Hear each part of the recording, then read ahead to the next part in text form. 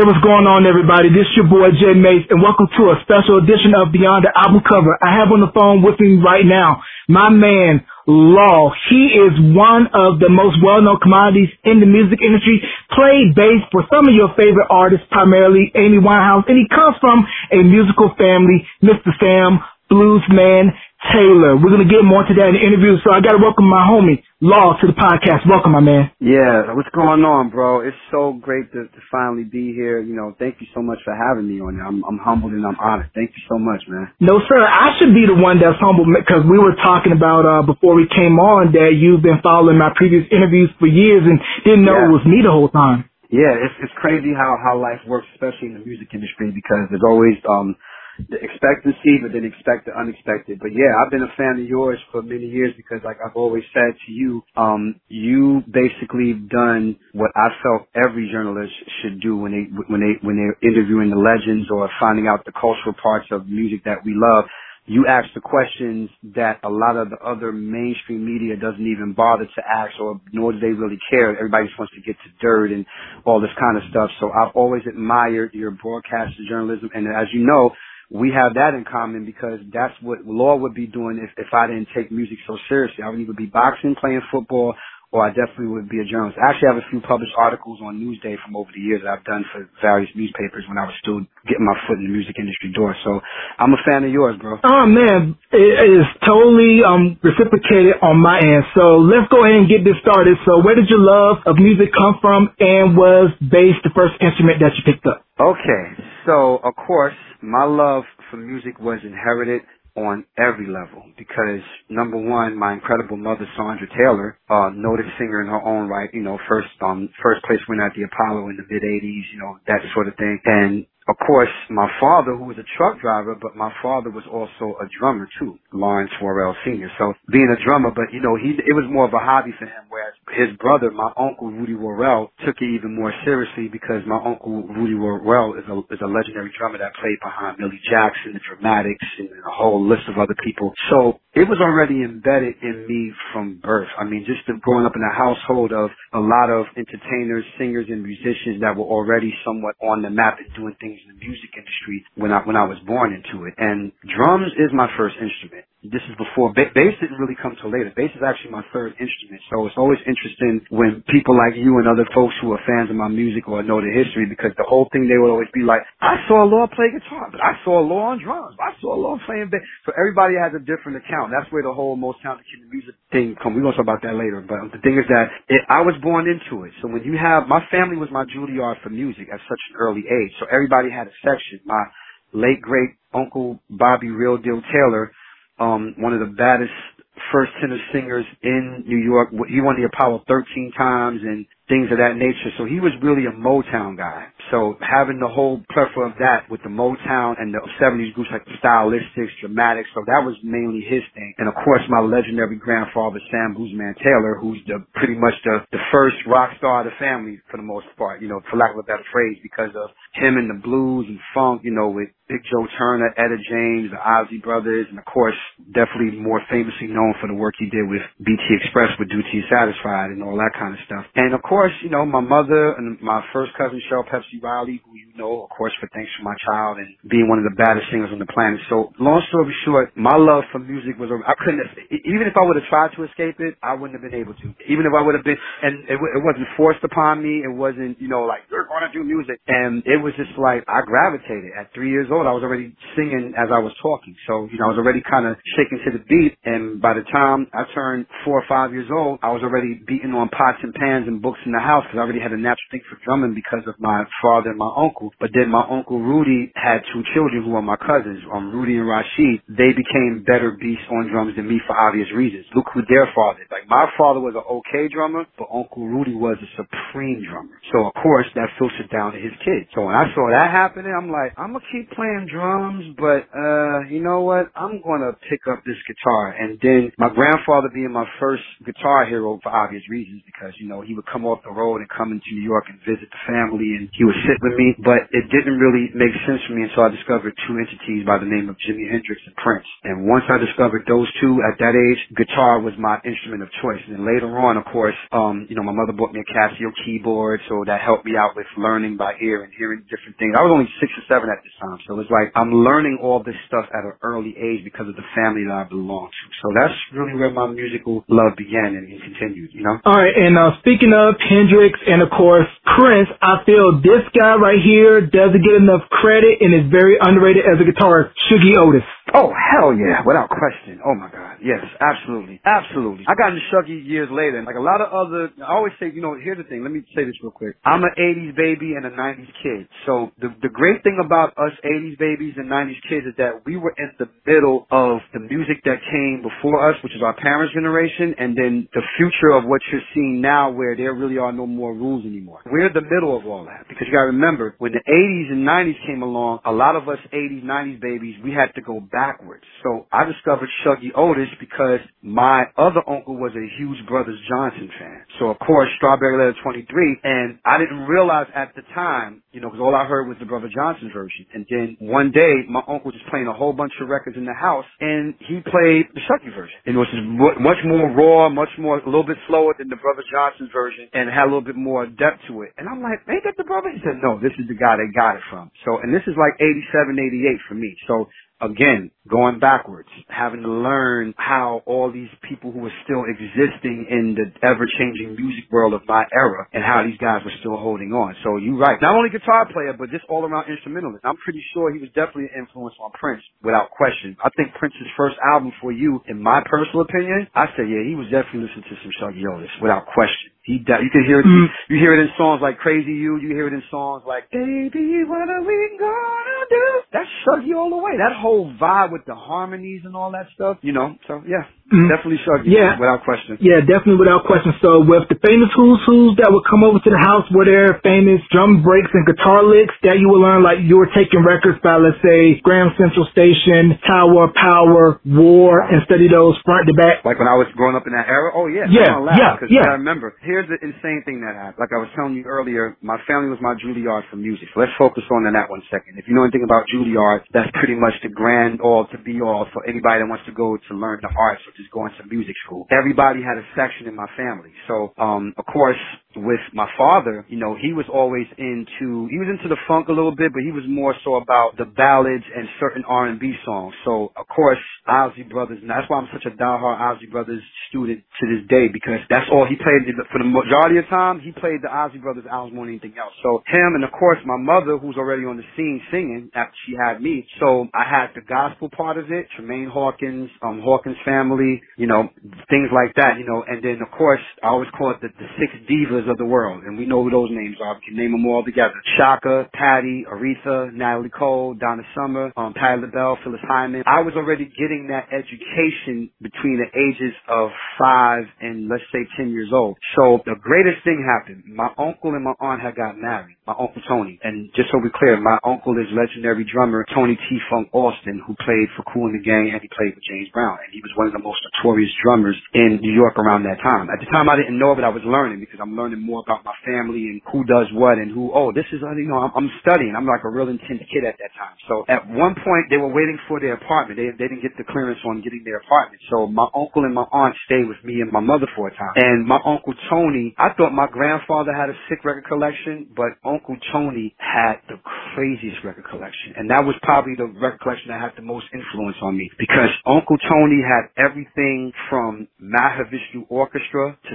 Slave to the Ohio Players to Brand X. And in case you don't know who Brand X is, Brand X was the side project that Phil Collins was playing on when he wasn't doing Genesis. This was before Phil Collins solo stuff. See, it's a lot of deep stuff. This is when Phil Collins was doing like this funk progressive rock thing. He had been doing that with Genesis, but he was more so progressive rock. It wasn't really funk. But Brand X was the 2 albums that Phil Collins played drums on. So my uncle was deep. So in 1 Minute to Be Commodores, he turned me on to Chicago. Before the Hard to Say I'm Sorry era, he turned me on to I Just Want to Be Free, the first 6 Chicago albums, Ohio Players. There's a lot of funk, but he showed me the diversity within these funk groups. He showed me how each funk group was different from each other, or how each funk group either borrowed from one of the other groups and then fell on that. And of course, a whole lot of Earth, Wind & Fire, without question. So yeah, I was that kid at home. We used to call ourselves the liner notes kids, me and my brothers and my cousins, because we would sit there for hours and read the liner notes, learn what we didn't even know what a mellotron was.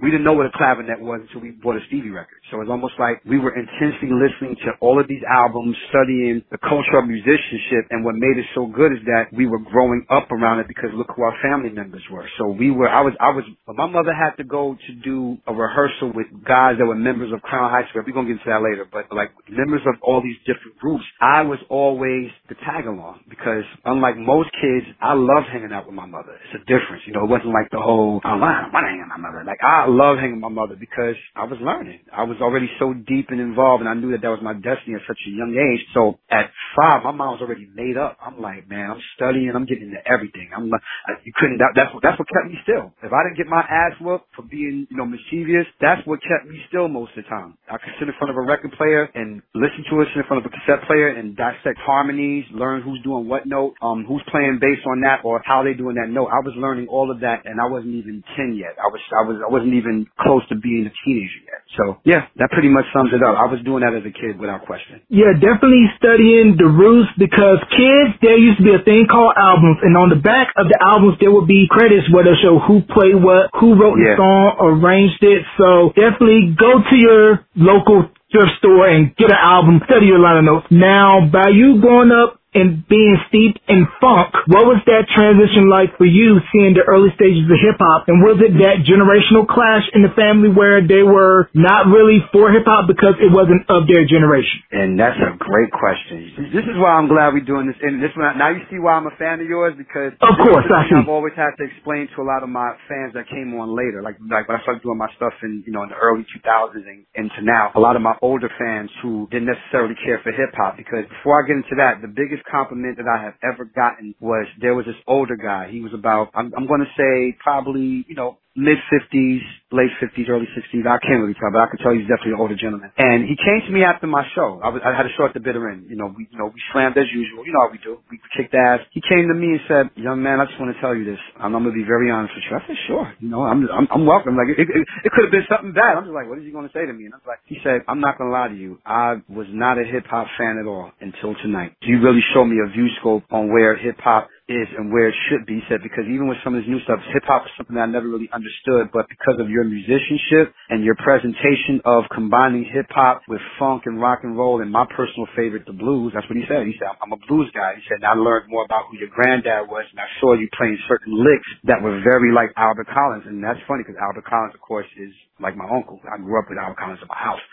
So, going back to your question, I was to put that there to let you know that's the reason why Planet 12 is growing every day and why we're achieving so much, because we've been bringing everybody together. We make people that normally wouldn't like funk and R&B, we got them. And people that normally wouldn't like hip-hop or heavy metal, we got them. And people who didn't even like country, they all like it, because now it's like, well, the way Law presents it is different. So, going back to when hip-hop first started, now, of course, my roots are gospel, funk, and R&B. So, the thing with that is that me growing up singing in church, because Pentecostal Baptist, so I grew up singing in my grandmother's church, the whole bit. And then, of course, the funk thing because of my uncle, and, of course, R&B because of Uncle Bobby and my mother, and the lineage that we have, my grandfather, who did pretty much all the doo-wop stuff and everything else. When hip-hop came along, of course, as we all know, it's the language of the street, the culture. We had a thing where this was something that spoke directly to my generation. The greatest thing about my family is that, with the exception of my grandfather, my mother was a hip-hop fan. In addition to all the R&B that she was singing, even though she wasn't crazy about it, but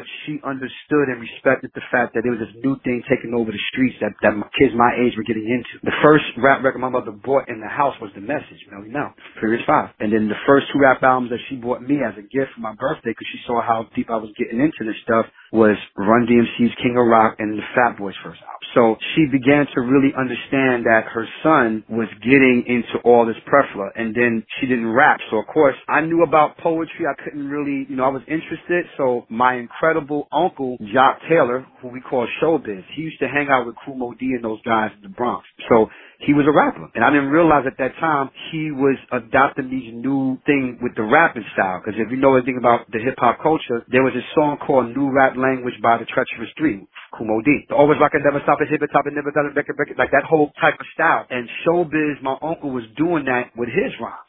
So I wanted to be like my uncle. I'm like, I want to rhyme like that. And then I was always good with words anyway, even as a kid. So I knew how to make certain things pop up. Now, of course, I wasn't nice from the gate. No MC is just that dope from the gate. It takes time to put time into your writing, your metaphors, your cadence, the way you phrase certain words, your flow meter. I had to learn all that gradually, of course. It's like learning a guitar. You learn, your speed don't come off right away. You learn how to pick and choose, play slowly, learn what you learn, get what you get with it, repeat it until it becomes second nature. So when I got immersed into it, I was very supported. And my Uncle Bobby, who was my main teacher, vocally, singing-wise, he really became that much of a teacher to me because that was his whole thing too. Falsetto singer, singing Motown, doing all the Smokey Robinson, Woody Baby, but my uncle was a hip-hop head because you gotta remember, at the age where he was, the automatic B-boys who were in their mid-20s or early 30s, that was their culture, him and my Uncle Kevin. They were B-boys. So even though they was doing all this R&B stuff, they still loved hip-hop. So anytime you would hear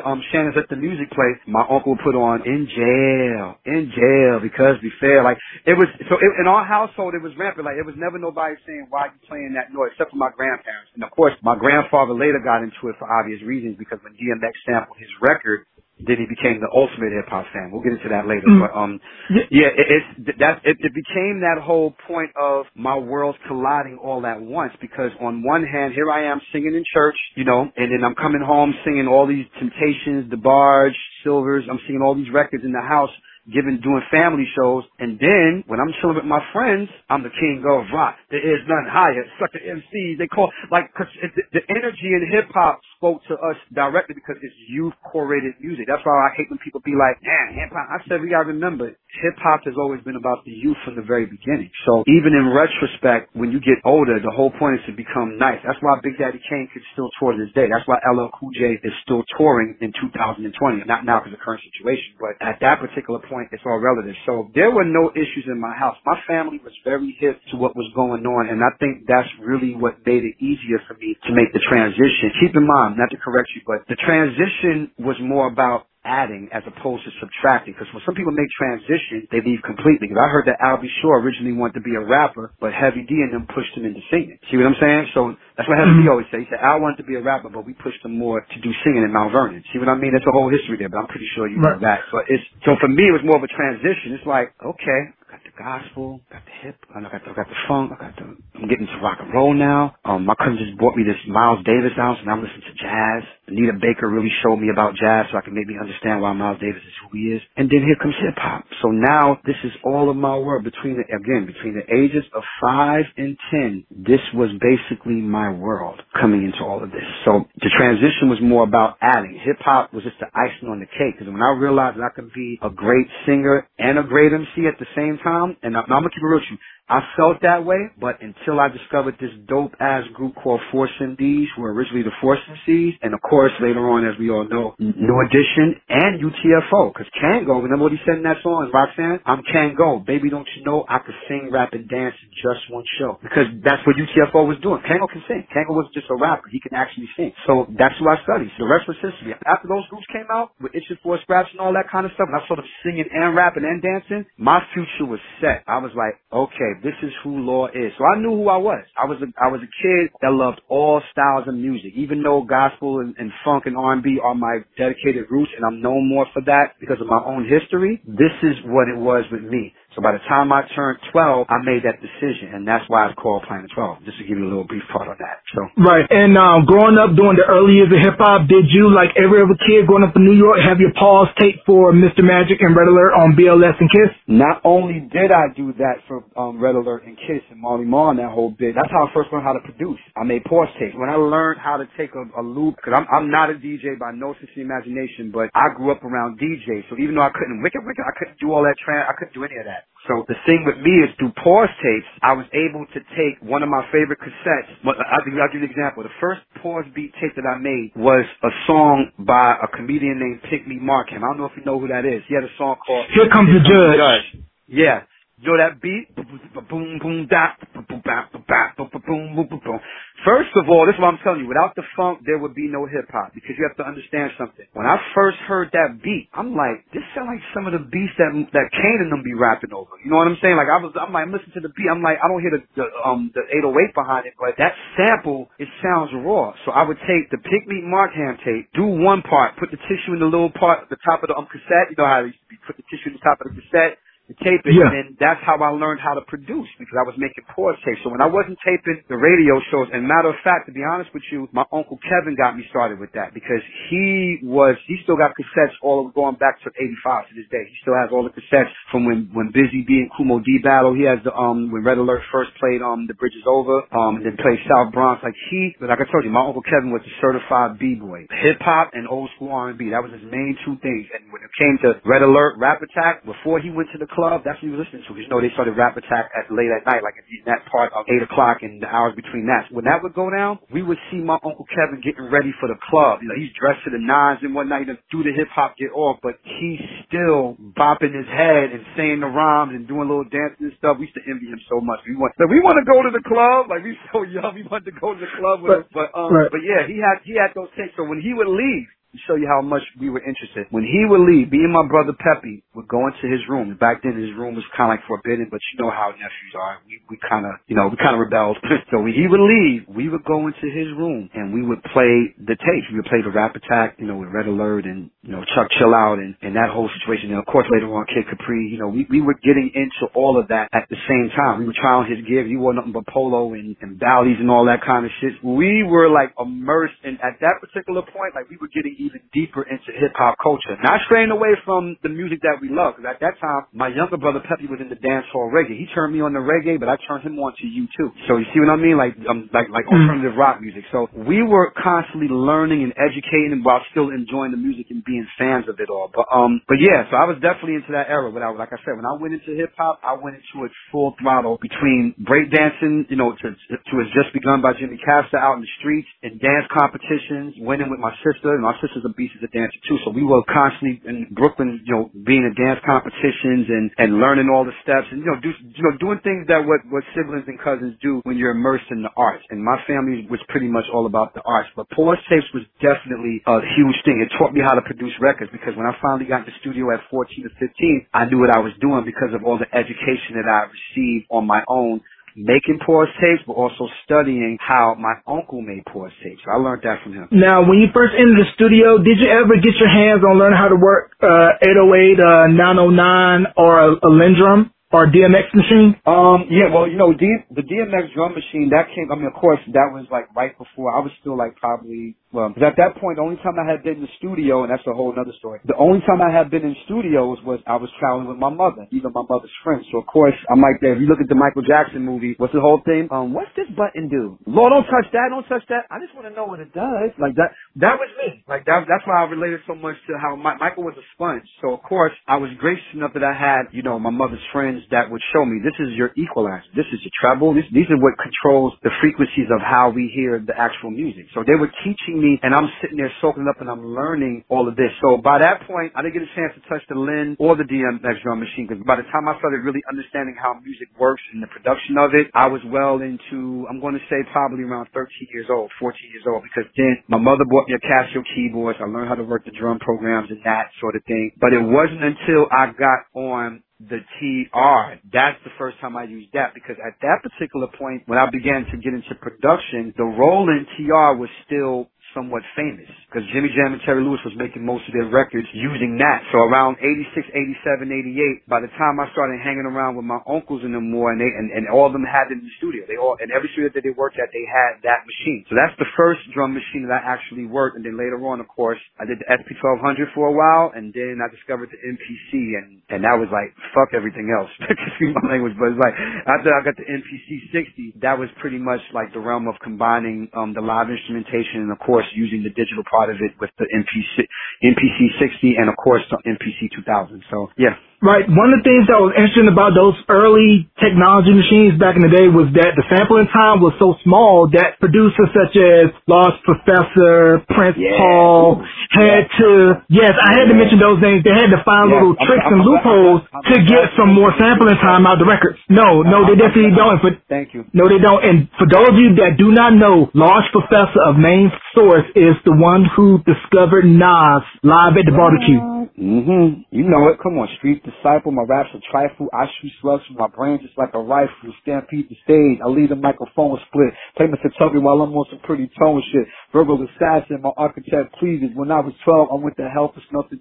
I said, bro, you would have to been where I've been when I first heard that shit. You don't understand, like that. It gave me chills. He's giving me chills now. I remember the day when I heard it. We was like, I already knew who Main Source was. I was a Lost Professor fan already. But when I heard live at the barbecue and Nasty Nas came on, I'm like, yo, the whole hood was talking about it in Brooklyn. That's how deep it was with us. He was like, yo, who's that? Yo, he's nice. Like, when you hear people talk about it now in the documentary for Illmatic, that was really the reaction, bro. I promise you. That's not a fake. That wasn't meant for the documentary. That's how much of a stir that Nas caused when he came on that microphone. We was like, yo, who's this? And very few MCs got me like that, but he was definitely one of them. But yeah, but you're right. Thanks for giving credit to Lost Professor and Prince Paul, definitely. They don't get enough credit for the production work that really advanced hip-hop a little bit before Riz and those guys came into the mix and different things like that. So thank you. Right. Another producer that I feel true music heads know, but not everybody else does. Kurt Mantronix.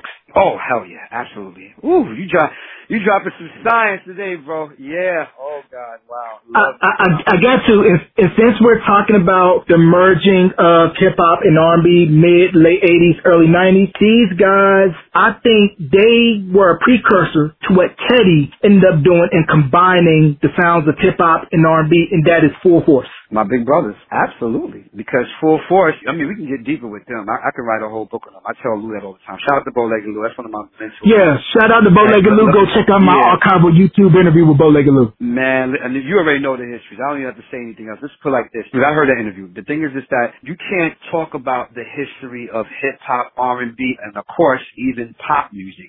That's a whole other subject and chapter. You can't talk about that without mentioning Full Force.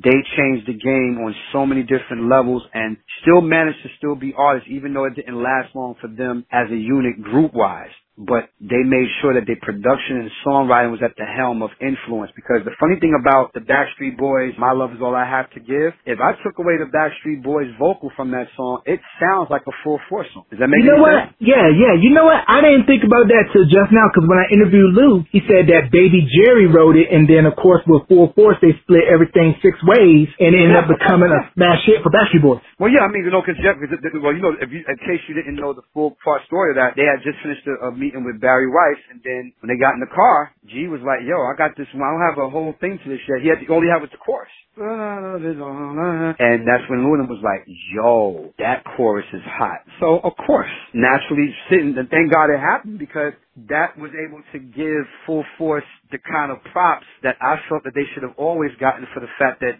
you know, they enhanced freestyle music. That's a whole other subject. Like, they changed the game in so many genres of what it is, but still maintained who they were. A lot of artists don't know how to do that. So, you know, like I said, I could write a book on Full Force. So it's just, I get in my feelings when you talk about my heroes, because these are people who I studied and looked up to and knew. So, of course, Full Force was a definite influence, because I started getting deeper into singing and songwriting and production, around 15. And I saw Full Force name was on everything. I'm like, okay, well, then I saw a clip of them producing in the studio, and I'm like, yeah, like my grandfather. I said, these are the guys I got to start listening to and look up to now, so I can start learning how to produce my own records and learn what to do. So guys like Full Force made it possible for me to learn, you know? Right, and we're talking about Full Force, but let's get into this man who is my favorite producer of all time, Mr. Teddy Riley. How big of an influence was Teddy on you? Oh, wow. Teddy was without question, and this is no disrespect to my other mentors, Jimmy Jam, Terry Lewis, L.A. Reid, and Babyface, because they, of course, they're important too. They're very important. But Teddy Riley was the direct bridging of the gap between my parents' generation and our generation. Simply because if you listen to the first Guy album, the first time we heard Aaron Hall was a modern day Charlie Wilson. So, and being that my uncle Tony was a diehard Gap Band fan, I understood it even on deeper levels. So when you hear a song like Piece of My Love, Charlie Wilson could have easily sung that in the 70s. Think about it. That could have easily been on the first 4 Gap Band albums. So Teddy Riley had a way of implementing the fact that it's R&B, but we're going to make it swing. It has a certain type of swing to it. And guess what? It is funk, but it's a different type of funk because now what we're doing now, we're not using live bass anymore. And mind you, Teddy's not the first person to do that. We know that. But the way Teddy did it, it would never be done that way, and that's why New Jack Swing became the era that it became. And while the albums that we talk about, whether it's Make It Last Forever or In Effect Mode or the Today album or the Rex in Effect album, and of course, I'm forgetting some people, and of course Blackstreet later, but Blackstreet can even be considered that because by the time he did Blackstreet, he had kind of left the old style of New Jack Swing behind. But that one period between 87 and let's say 92, between 87 and 92, those were the ultimate years of the New Jack Swing era. So of course, without question, anything that Teddy Riley did, I paid attention to on every level, whether he was in the group or whether he was just producing. I remember he did stuff for James Ingram using the video. I'm like, he did that track too, and then he did another thing. And of course, when he worked with Michael Jackson, if Teddy would have never did nothing else before he did Michael Jackson, the work with Michael Jackson alone stands by itself. Let's just keep that honest and real. But them first albums, the first Guy album, Keith Sweat's Make It Last Forever, I'll Be Sure's In Effect Mode, Bobby Brown, Don't Be Cruel, even though he didn't do the majority of it, but Bobby was very smart. He knew that. He said, yeah, the L.A. Reid and Babyface stuff is cool, and I'm glad I did it, even though I didn't want to do it at first. He said, but I need that street shit. I need that hard-edged funk, because Bobby Brown was already hip to Teddy Riley. He wasn't just like, they just bet we're going to make this song. No, he was already hip to Teddy. He was a fan. He's like, no, Teddy got this hard-edged R&B that has a swing to it, but you can feel the funk in his production, even though it ain't live bass. Now here's the funny thing about that. Think about that for 1 second. When you hear live bands play it now, it's still funky, because basically if it was still the 70s and Bobby Brown would have came out with My Prerogative with Teddy, that's how it would sound. But Teddy understood the sonics and the technology of what my generation was accustomed to, with the keyboards and the synth programming, the way the drums were programmed, the harmonies on top of the fourths and the fifths, but still had that groove. So without question, I mean, I'm pretty much laying it all right there. If that don't tell you how much of a Teddy Riley fan I am, then I don't know what to tell you. Like, I really studied everything like that. We ran that out. The Guy album, we ran, me and my brother, every time, me and my brother and my cousin Tori, every time that we traveled and we was living in Arizona and we went back and forth to New York, our car travels was not complete without those 4 albums. I promise you that. Like, we lived, ate, slept, and breathed those albums. I said, bro, I'm sorry. We breathed those albums. Like, it was really that intense, because we were already fans of the music itself, but of course, I'm the only one that's doing production at that time. I'm the one that's deep in the music outside of my brother. So I'm listening to the way he's doing the little 1-point harmony and the syncopation, still giving you the bridge, because Teddy understood music. And who's Teddy Riley's mentor? Leon Silvers. That's a whole other conversation. We'll say that for later on today. But that's the whole point. Teddy was very instrumental and a definite influence on me without question. Because looking at when Make It Last Forever and the Guy album came out, 87 and 88, you gotta think about it, before those albums came out, R&B was very smooth, adult contemporary, Luther, Anita, Freddie Jackson. So when Keith Sweat, I Wanna Drop, it felt like a sonic boom where it was before Teddy and after Teddy. That's how big of a shift it was. And it changed the game. And by the way, I want to also give props to original Guy member Timmy Gatlin. Gotta give him props, because he wrote a lot of, he also wrote When Will I See You Smile Again for Velvet DeVoe. He was the co-writer with Walter Stewart. So, and also Regina Bell's brother, Bernard Bell, who's another instrumental guy in a lot of the songwriting on the Dangerous album. He wrote The Kissing Game for High Five and a whole lot of other songs. You'll see Bernard Bell's name on a lot of stuff on the second Guy album, The Future, you know, so I'm sending a shout out to those guys too. Those are my heroes as well on the songwriting tip, without question. Oh yeah, definitely that. And also this one guy who I feel doesn't get enough credit for his contributions to the New Jack Swing sound and R&B sound, Kyle West. Oh, hell yeah. Absolutely. Kyle West, break it down. You gotta love Kyle West. Absolutely. Very instrumental. That's why I love having these kind of conversations with people that know who the guys were behind the scenes as well as in front, without question. So yeah, Kyle West, genius without question. without question. Definitely that. And you can go to YouTube to check out my interview with Timmy Gatlin. And what I found interesting about the You Can Call Me Crazy record, I believe that originally was supposed to go for in effect mode for I'll Be Sure, but they already turned the album in, and that ended up going on Guy's album. And that, if I'm not mistaken, that's Timmy singing lead, right? Yeah, that's Timmy. And I'll Be Sure, they just kept Albie's background vocals. Which makes a lot of sense.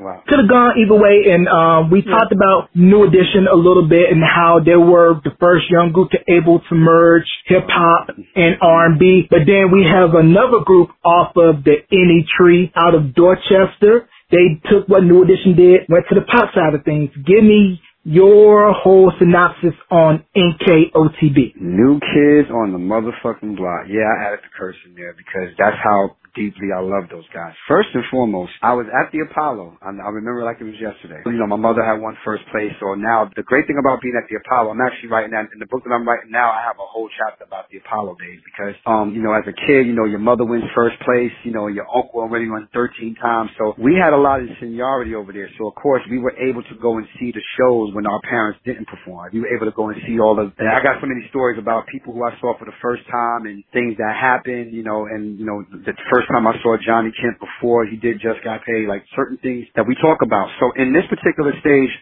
we were in the 5th row, and I remember in the midst of this show, they was like, okay, before we continue on, we're gonna bring out these kids from Boston. So the first thing I'm thinking in my mind, I said, oh, okay, there's another one from Boston? Because at the time I knew New Edition was from Boston, but it's like they're called the New Kids on the Block. And when they walked out on stage, people clapped, but they looked, because you know it's like, oh, white guys, white boys, okay. So of course I'm intrigued. I'm like, okay, let's see what they do, you know, because I mean, look, we already have Menudo out there, so it's like, come on, we have Menudo, we have New Edition, you know. So when them boys got to the mic and started singing and stepping, the whole crowd went ballistic. He was, and you know what it was, go white boys, go white boys, go white boys. So I was a fan from just that start of that point, because at that particular point, I had only seen the first album, and I begged my mother to get the first New Kids on the Block album for me. And she bought it for me, and again, I was already like, oh, okay, I see, because I already saw this. I'm like, okay, I see the similarities now with them and New. And I dug it, because it wasn't so much, because, you know, Jordan always says that the first album was very bubblegum, and I kind of agree with that too, but I understood the direction that they were going in, because people forget sometimes that they were never meant to be a pop act. They were a white R&B hip-hop group. So by the time they did Hangin' Tough, and by the time I saw that show at the Apollo when they performed, I was already a diehard fan. So for me, it was obvious. And then me and my brother, you know, we were deep into them as well. So, you know, the funny thing about Mo's God, he was like, you like New Kids on the Block? And that was the word on the street for Mo, because you know how it was back then. It was ignorance, because people don't realize when they be like, oh, New Kids have black fans too. I said, yes. Like, see, the one thing about all of those groups, let's just take a minute. New Edition, Menudo, and New Kids on the Block. Now let's keep it honest. New Edition, without question, is the direct appeal to the black teenage girl audience, without question, because they're young, they're black, they're from that. Now, of course, that doesn't mean that white girls can't like them. There's a lot of but that's that fans. Yeah, but that's that target audience. Oh, go ahead. That's the target audience. So, and of course, Menudo, it was pretty obvious.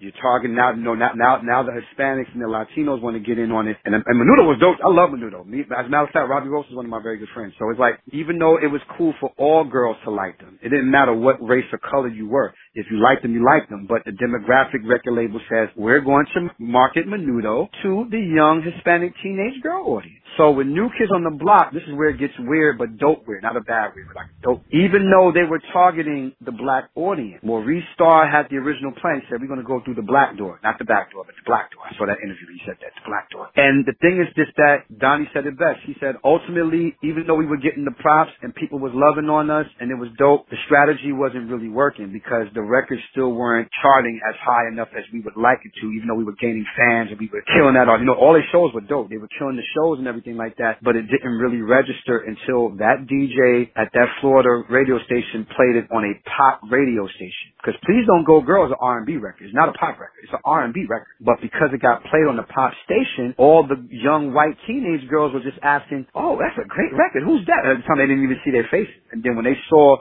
the 5 white kids that made this record, for most of the white girl fans, it was like, oh God, now we got 5 guys that we can crush on. Now everybody has a favorite. You know, some girls like Donnie, some girls like Jordan, some girls like John. They finally had got what they wanted, even though it wasn't necessarily through the direct funnel of R&B and hip-hop. That's why if you notice with each album, they made sure the R&B hip-hop influence was always there, no matter how many pop records they did. And Maurice Starr was very smart for that, because he made sure that there was a balance of both worlds. They also have to cater to their market, because of the fact that now, in addition to some of the black fans you have, now you have young, screaming, white teenage girls that finally have found their white version of New Edition. Doesn't mean that we don't still like New Edition. We love New Edition too, but it's almost like now we got somebody that we can crush on. That's what I said. It doesn't matter what color or race, because the real fans didn't care about that. But the record labels were always very smart. And that's why when they saw that Hangin' Tough went double platinum, or I think even more than that, they started selling big, because it was because of white teenage girls across America. They finally had found the group that spoke to them, because it's almost like, but y'all had the Osmonds? I said, yeah, but the Osmonds were older by that point, like the Jacksons were. It's almost like outside of Michael's Thriller takeover, the Jacksons, even though they were great, even in the, I love the Victory album. That's a whole other subject. I love the Victory album, and they could have easily continued on and did that. But the truth of the matter is that Michael had got such a grip on young America and even older America with his popularity that it didn't really leave room for the Jacksons as a whole to keep on continuing in that type of setting, unless the people were going to let them do what they do as a group and not just with Michael singing all the songs. So with New Kids on the Block, it was such a whole other great, beautiful thing, because now it was cool to see a lot of these young white girls fanning over their, you know, who's going to be their husband. I'm Mrs. Wahlberg, you know, that type. It's the same thing with New Edition. It's the same exact setup, the whole bit, and I loved every fucking minute of it, because I studied all of those groups. I studied all of them. Like, everything for me was pretty much that. Like, anything that, like, there's such an influence on me, because the balance of everything that they had was such a heavy thing, because I saw where they were going. Like, when one of my favorite songs is My Favorite Girl, because my favorite part of that song is when Jordan hits that. My favorite girl, she's my favorite. I was like, you better sing, Jordan. And then a little footnote for you, too. This is how I even got deeper into them and why I became a bigger fan. Because I'll Be Loving You Forever was being played on black radio stations. You do know that, right? Yeah, it was on Video Soul, because I remember seeing it on the Top 20 Countdown a few times. Video Soul, but also on Kiss FM. Like, they actually would play I'll Be Loving You Forever. And at the time, a lot of people didn't know that New Kids were white until they did Soul Train. You know they did Soul Train before. They did Soul Train. Yeah, they did. Please Don't Go Girl, which is my favorite New Kids record because of the 808 that Maurice used and the bass. Yes.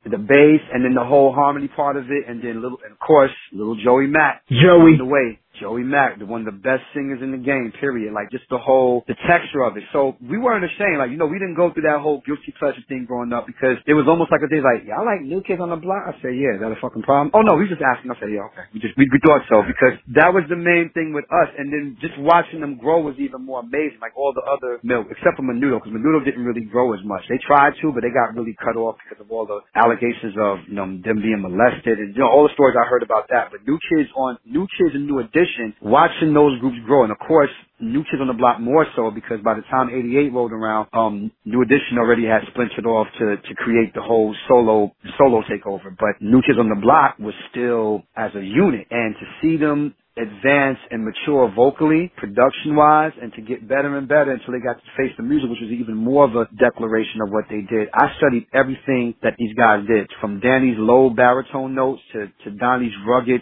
swag vocal to Jordan's falsetto to Joey's big voice, and then even when John comes on every now and then and sings a lead, I love when John sings, because people say, oh, John. I said, no, John can sing. He's not going to be the first person to jump up and grab a mic and sing lead, but John has an amazing voice. So I studied each member. The same way how I studied New Edition, the Jacksons, the Bards, the Silvers, I studied all members of the group. I don't just study one person. Of course, one person might definitely get more attention because of the way I sing, but I studied what each member did and what they brought to the table as a singer, or as a rapper, and even as a producer or a writer, because they wrote a lot of the songs on their on the Step by Step album. So, long story short, it's KOTB for life, man. Those are my guys, man. My big bros. Yeah, I'm definitely a blockhead. You know, definitely go to YouTube, check out my archival interview with Danny and Maurice Starr, where you'll get full, raw, unfiltered stories about New Kids, and they really paid their dues. Not a lot of people knew that they earned it the hard way. because there's a clip on YouTube of them performing at a local Boston nightclub for WILD. Shout out to Errol Smith, in matching Jordan tracksuit, and they pretty much was working the crowd and cut their teeth before all the big pop stuff in the Magic Summer Tour. Well, you gotta remember, a little viewpoint to make too. We always have these discussions and people come on and want to argue certain stuff. What people don't realize is that Vanilla Ice and New Kids on the Block story is very similar. Both acts had nothing but black fans before they became pop stars. For the first 4 years of New Kids on the Block, I think they were still not Nuke at that time, the majority of their audiences in Boston were black. Most of their friends are black. I know shout out to my boy Jimmy Marsh. Most of the guys who New Kids hung with, and it wasn't because they were trying to be down or they don't know, because people have that notion like, these are white. What do they possibly know about it? I said, they're from Dorchester, which is not that far from Roxbury. They're steeped in the culture. Donnie said it best in Behind the Music. He said, the thing that we had in common with the kids at Roxbury is that we had holes in our shoes just like they did, period. So this wasn't just some white kids growing up. I love when Donnie's brother always says, we didn't grow up middle class. Everybody assumed that because they were white. I'm like, no, we grew up poor. My father worked 2 jobs. We was on welfare. People don't realize that. We said we were on welfare. It wasn't just, no, this is Danny and Don. That was further from the truth. These are regular inner city white kids that were immersed in the culture of R&B and hip hop. They paid the dues, and in order to pay your dues, you got to perform in front of a black crowd. And to never get booed and to not have nothing thrown at you, you're doing something right. Think about it. You're doing something right. Definitely that, because that To The Extreme album, Hooked, Dancing, a hard record. I mean, Vanilla Ice, to me, caught a bad flack, and I love his stuff. No, he didn't catch it. No, let me tell you what happened real quick with Vanilla Ice. Not to make it about him, but with Vanilla, just so you know, I'm a diehard Vanilla Ice. You know that. I think you see my post. Like, I'm a diehard Vanilla Ice fan to the core because, again, I knew the history before most people did. You gotta remember, Vanilla Ice was already opening up for Public Enemy and Stetsasonic and a lot of other people before Ice Ice Baby even took off. Remember, Ice Ice Baby was a B-side. It wasn't even the A-side single. It was a B-side. Play That Funky Music, White Boy was the single, and it did some numbers. It was okay, but Ice Ice Baby was the record that was catching the fire, and that's when the things began to change. So, of course, when he changed with that was simply because of the fact that when they saw the momentum, if you look at the Ice Ice Baby video, that's really who Ice is with the Miami sweatshirt and the Guess jeans and the boots with the metal plates on. Like, that was really, because that's his crew. I'm actually close to members of his crew as well. All the guys from the VIP posse, the dancers, they all had that same lineage, but everything changed when SPK came into the picture. SPK said to Vanilla, listen, we're going to market you into this pop demographic, and Vanilla was the one that told them. He was like, I'm not a pop artist. No way. I'm not got my hip hop. He said, when I started, he said, my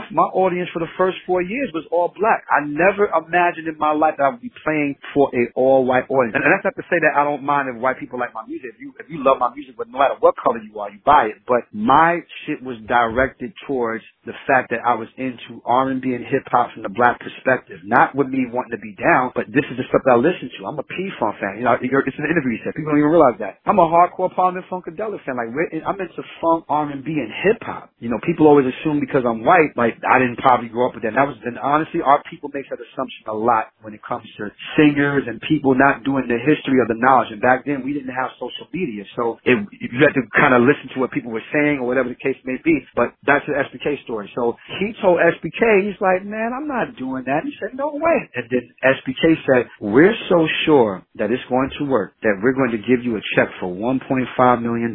And Vanilla Ice said, I was 2 car payments behind and I was a dropout of high school. So anybody in my shoes would do the same thing. Of course I'm going to take the money and do what they want me to do. So basically I became a puppet. So if you notice, on my first EP, Hook, I had the Fila sweatsuit. But when I did To The Extreme, which is basically Hook with just extra songs on it, basically. That's all the Hook was. If you look at the counter, they have me dressing like MC Hammer. Because the whole point was that me and MC Hammer and Kid and Play at that time, we were the only 3 rap groups that had that extreme dance part of who we were. So we had to make records that catered to the people who like to dance and party while hearing rap music. And to me, honestly enough, between Hammer and Vanilla Ice, because Hammer was the better dancer, even though Vanilla Ice was a beast with the dancing too, but Vanilla Ice was a better rapper. This is my opinion, my personal opinion. He had better lyrics. I always loved Ice's lyrical wordplay in certain songs. Now, was every song dope? No. Like every other Hammer song. No, every song wasn't dope, but the majority of the things that they were doing, I loved. And you gotta remember, as you know, I'm a dancer too. So I was able to draw from that medium as well. So it's not, he caught a bad flat more so in the sense of where, because the truth wasn't being exposed or really being spoken of at that particular day and age, it forced people to go with the hype. But everything changed when people didn't realize that Chuck D and Public Enemy was going to sign Vanilla Ice until they got beat out in the bidding war. Mm-hmm. Yeah. So, a lot of people don't know that, but when I told them, like, what?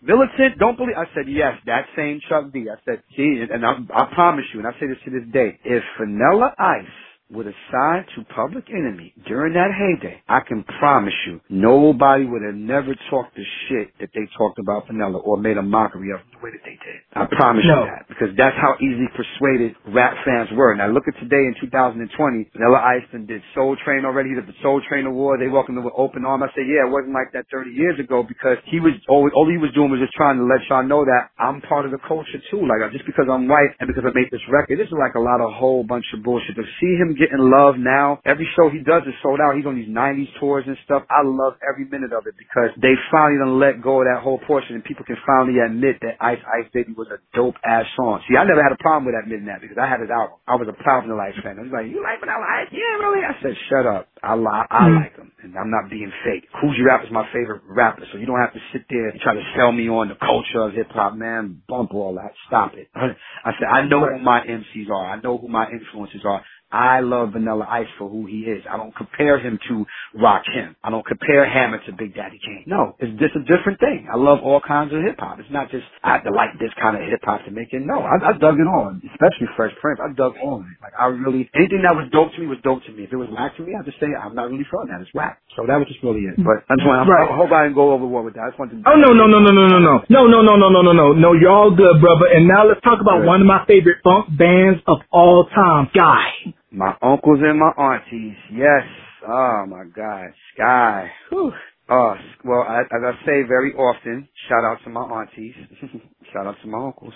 Sky was the last important, innovative Brooklyn band, because after that we wouldn't see it again. Most of the other bands that would come out, like, like the Tony Tonys and Mint Conditions and things like that, is Minneapolis, is Oakland, which is good shit too. It's not a disrespectful thing for it to be a good thing, but Sky was the last band to represent New York as a whole, but especially Brooklyn, that was very innovative, because you gotta remember who the people that came before them were. BT Express, Crown Heights Affair, and Brass Construction. And then Mandrill for good measure too, because even though Mandrill wasn't a part of that particular circle, they were still from Brooklyn. So that made it easier to put the comparison level on that. So in that jurisdiction right there, it became Sky showing you why they would be the last guys to do what they did, because it was all in there. The aggressive funk part, the rhythm guitars of Solomon Roberts Jr. was a heavy influence on my guitar playing. Gerald's bass lines, fluid, Tommy's drum patterns, it just all had it. Bootsy's lead guitar stuff,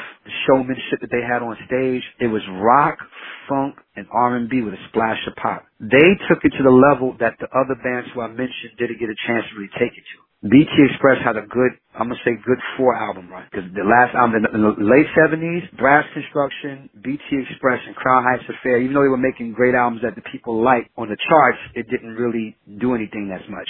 Sky comes along, they hit out first from the gate, the first time around, and people kept wondering, like, well, how come the consistency with them is happening more so than the other? Because remember, Randy Muller, who's from Brass Construction, he produced all those Sky records. Him and Solomon Roberts basically formed Sky as a whole. You understand what I'm saying? So Randy Muller was already getting success anyway, even though Brass Construction wasn't really blowing up at that last part, like the late 70s and early 80s, like right when R&B and funk was making the transition to more danceable stuff and contemporary R&B. But Sky was at the top of that form, because they were coming into that. It was more youthful. It was more directed toward what the vibe of the street was. You listen to a song like Sky Zoo, it's raw funk. It's definitely funky, but it has a certain pizzazz and a youthful feel to it. What you want to do? I want to play my Sky Zoo. It's very popular. And they do this, and they start playing the kazoo. That's kid stuff. So to us 80s kids, it appeals to us. It's like, that's dope, and it's different because no other bands were doing stuff like that. So they were very creative, and that's why I said they're the last real important, innovative funk R&B band to come out of Brooklyn but represent New York as a whole, because there was always these talks about people feeling like, New York is just known for disco, and I used to look at these motherfuckers on the P-Funk bus like they was crazy. I'm like, are you serious? I said, no, they are not a disco band. It just so happens they had songs that got played played at the disco so people can dance, but they were not a disco band. Neither was Brass Construction, neither was BT Express, and neither was Crown Heights Affair. They made danceable music that had the four on the floor, but there was a little bit more going on. It wasn't just a cheesy. It was more so. It was a lot of musicianship.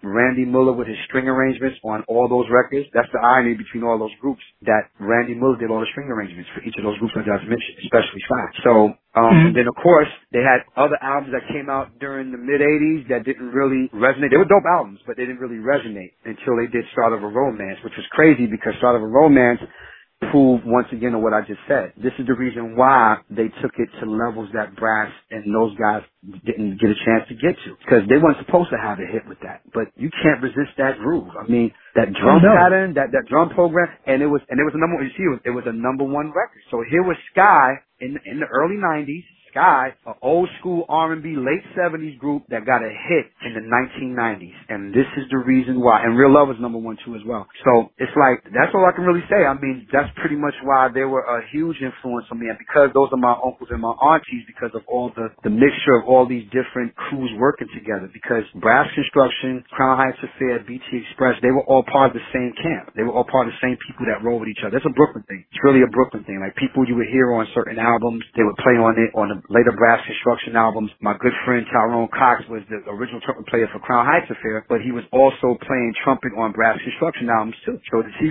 how that all works, it's all relative. So that's pretty much why Sky is very important. Yeah, because I remember growing up hearing Start of a Romance and Real Love bumping on R&B radio like crazy. Then I got into the Call Me's, Just For You, and Highs later, and then I just realized, like, man, Sky, funky stuff, and shout out to two record labels that I feel is underrated within the music industry and doesn't get talked about enough, like Casablanca and some of the bigger labels, Prelude and South Tool. Yeah, woo! Talk about it. Oh, my God. Absolutely. You're absolutely right. Oh, my God. Wow. Definitely that. And now I want to circle back to New Edition really quick. So when Bobby went to do King of Stage and later Don't Be Cruel, and when Johnny came in, do you think Jam and Lewis worked with Alexander O'Neal served as a guide for them and to how to bring Johnny into the group effectively? I'm willing to believe that. Absolutely. Because the maturity of Alexander O'Neal's sound at that particular time and the type of instrumentation and chord progressions that Jam and Lewis were doing for his album, absolutely. Because the whole, I mean, if you listen to Sunshine and a few other songs, you could have easily heard Johnny Gill on any one of those songs. Because just the whole level and the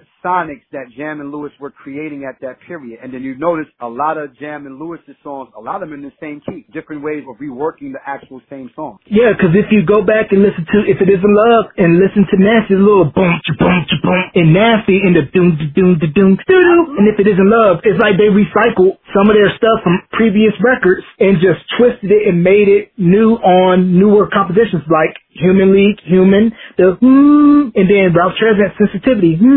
No, that you're gonna laugh.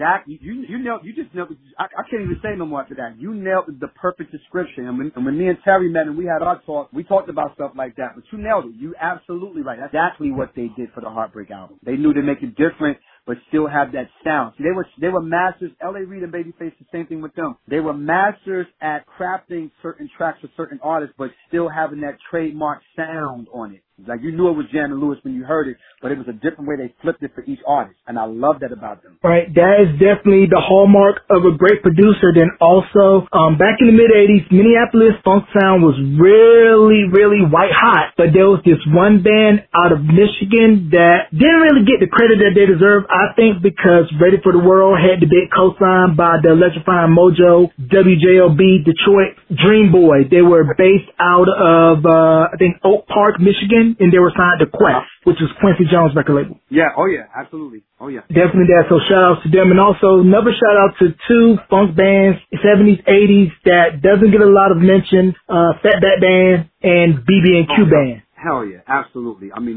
actually the first reigns of what we call rap music, because the balance of all of that, and I don't even get into to arguments and debates with people, because they always, people say Sugar Hill Gang, but it's all relative though, because you got to remember the era where it came out of. That's the same time. It's all the same time. Now, even though before then you had records that had origins of rap, but rap as we know it in terms of that was, Fatback Band, the Furious Five, and then, BB&Q, because they were making records that had the appeal, because they were smart enough to understand what was going on at that time too, as hip hop culture was emerging. So yeah, it's all relative. It's all relative. When people are like, they did rap before rap was rap, I say, yeah, technically, them and the last poets. Yeah, the last poets. Yeah, yeah. So tell me about. You mentioned earlier about DMX sampling your grandfather's record for "Get at Me, Dawg," but it was first sampled, I believe, by EPMD for "Get Off the Bozak," "Get the Bozak," and then a Canadian rap group called Rascals sampled that for "Northern Touch." Oh yeah. Yeah. So I definitely think because of hip hop, us '90s kids and later on got to go back and dig into those '60s. 70s records because they were the basis for a lot of those samples. Well, here's where it gets deep. Now I'm gonna give you the whole story behind it. First and foremost, of course, because rap being what it was. Now, as we talked about earlier with my progression as a singer, MC, producer, multi-instrumentalist, whatever you want to call it. So I was still head first in the part of discovering a lot of samples that most of my favorite MCs were using. Like, for example, until I heard, I didn't know, Microphone Fiend is my joint, but then one day I put on this Average White Band song called, Schoolboy Crush. And I'm like, I'm like, oh shoot, I can't use that. So, when I discovered just how much rap was sampled, this is why I always say, and my motto is to this day, and I'm the one that made it up, so don't let nobody else try to claim that they said it first. I said it first. Without the funk, there would be no hip-hop, because the funk became, KRS-One said it in a song, and I'll never forget it. He had a song called Outta Here, where he says that, pioneers, me and Rakim didn't ask to be, but right then hip-hop changed drastically. People were tired of using the same old rap sound, so we started sampling beats by James Brown. See what I mean? Because nobody didn't want to do the drum machine sort of live band, so we started sampling beats by James Brown. It's like, okay, that sound is kind of old. Let's start sampling James Brown. That hit on South Bronx, that's from Get Up Off of That Thing. And then eventually they started just sampling break beats by James Brown and George Clinton. So me being such a diehard digger and a musician, and I'm discovering all these different worlds colliding. Like funk is becoming more of my calling card. Even though I love all styles of music, funk really became like my expressive part of who I was, and rock and roll as well. And hip hop joined in right in that. 'Cause R&B is easy for me, but hip hop, I was becoming that. So I'm looking through all of my grandfather's records and, just discovering samples, things of that nature. And of course, EPMD, from day one, me and my brother were huge EPMD fans. So the first album, The Strictly Business, loved it. And one day, Unfinished Business came out. So the first thing I know, this is going to get deep for you. The first sample, before we even get to Bozak, So What You're Saying, that's my grandfather's guitar lick. For those who don't know that are listening right now, my grandfather was the official rhythm guitar player for BT Express. He wasn't on stage with them, but in the studio, all the swanky rhythm guitar parts that you hear on BT Express record, that is my grandfather playing. And his name is on the credits. You'll see it on the back of the album cover. And of course, part of the deal that he had with BT Express was that, not with the band, but with the company, the record label and everything, not with the band. The band was already, he signed on to groom them and train them for the stage, and they said, in return for your services, we're going to pay you, but also, we want some of your songs, Sam, because my grandfather was a very prolific songwriter. So that's how he was able to get a song like Everything That's Good to You Ain't Always Good For You. So I'm going to get to that in 1 second, but going back to So What You're Saying, my grandfather was already sampled. Doom, doom, doom, doom, doom, doom. It's my grandfather. So basically, when I heard that, I'm like, that sounds like If It Don't Turn You On. That's the sample where it comes from, BT Express record. I said, that's Gramps. Ain't that Gramps playing? I said, that sure is Gramps playing. So he listened to the album. I'm like, okay, we got to tell Gramps about this. And then we hear Get the Bozak. I'm like, ain't that Archie Barbara Joyce? That's Ain't No Way, because the original, if you ever heard the original song to that, it's a full phrase. That's the whole phrase. It's my grandfather's song. He wrote that completely and by himself for the group. It was never a single. But the whole thing about it was that we ran to my grandfather. We about, 17, 18 at the time? Yo, Gramps, listen to this real quick. What you got? My grandfather was very subjective. So he's listening. He didn't get it because, he's about, 50, 60. He didn't hear it right away. I said, Gramps, you don't hear that, what? Yes, I'm like, I said, Gramps, that's Everything That's Good to You Ain't Always Good For You. And his eyes got big. He's like, huh? But how does that? Because, he didn't know rap, so I had to kind of explain it to him. So what I did was I took my turntable, brought into the room, and I took the other turntable to show him how sampling works. Because remember, when EPMD sampled it, they slowed it down. The original version is fast. It's fast. So all EPMD in them did was they made it rap applicable, if that makes any sense. They made it applicable for MC to just spit some shit over. We loved it, but see, at the time, this is how we learned about the business. Now I was going to get into a deeper subject with this whole thing. So I showed him. I said, "This is how it's done, Graham. See this? This is the original." He said, "Yeah, no, that's fine." So that's what they do. They slowed it down. I said, "Yeah, that's how they sample records." So I'm like, "You're not getting no money for this?" Because see, I was smart enough at that particular time to know that if a rapper sampled any old records from any of the classic artists, the person who wrote is supposed to get paid. That's how much I knew at 16. Now you understand why labels didn't want to sign me. They were scared of me, because when you have too much knowledge at that age, it's scary, because you know that they can't fuck you over. So Grams looked at me and was like, "Nah." I said, "You're not getting no money for this?" And then that's when I learned the complete story. Because remember, I have the gold records. As I'm talking to you right now, I have the gold records in my house from all the BT Express stuff. So the crazy part is that I'm going to say, I guess you could say about probably 8 or 9 years later, probably a little bit more than that, the DMX comes out. Same exact sample. You know, DMX didn't even change it. I think he just sampled the instrumental, to be honest with you. Yeah. He literally came out with that record.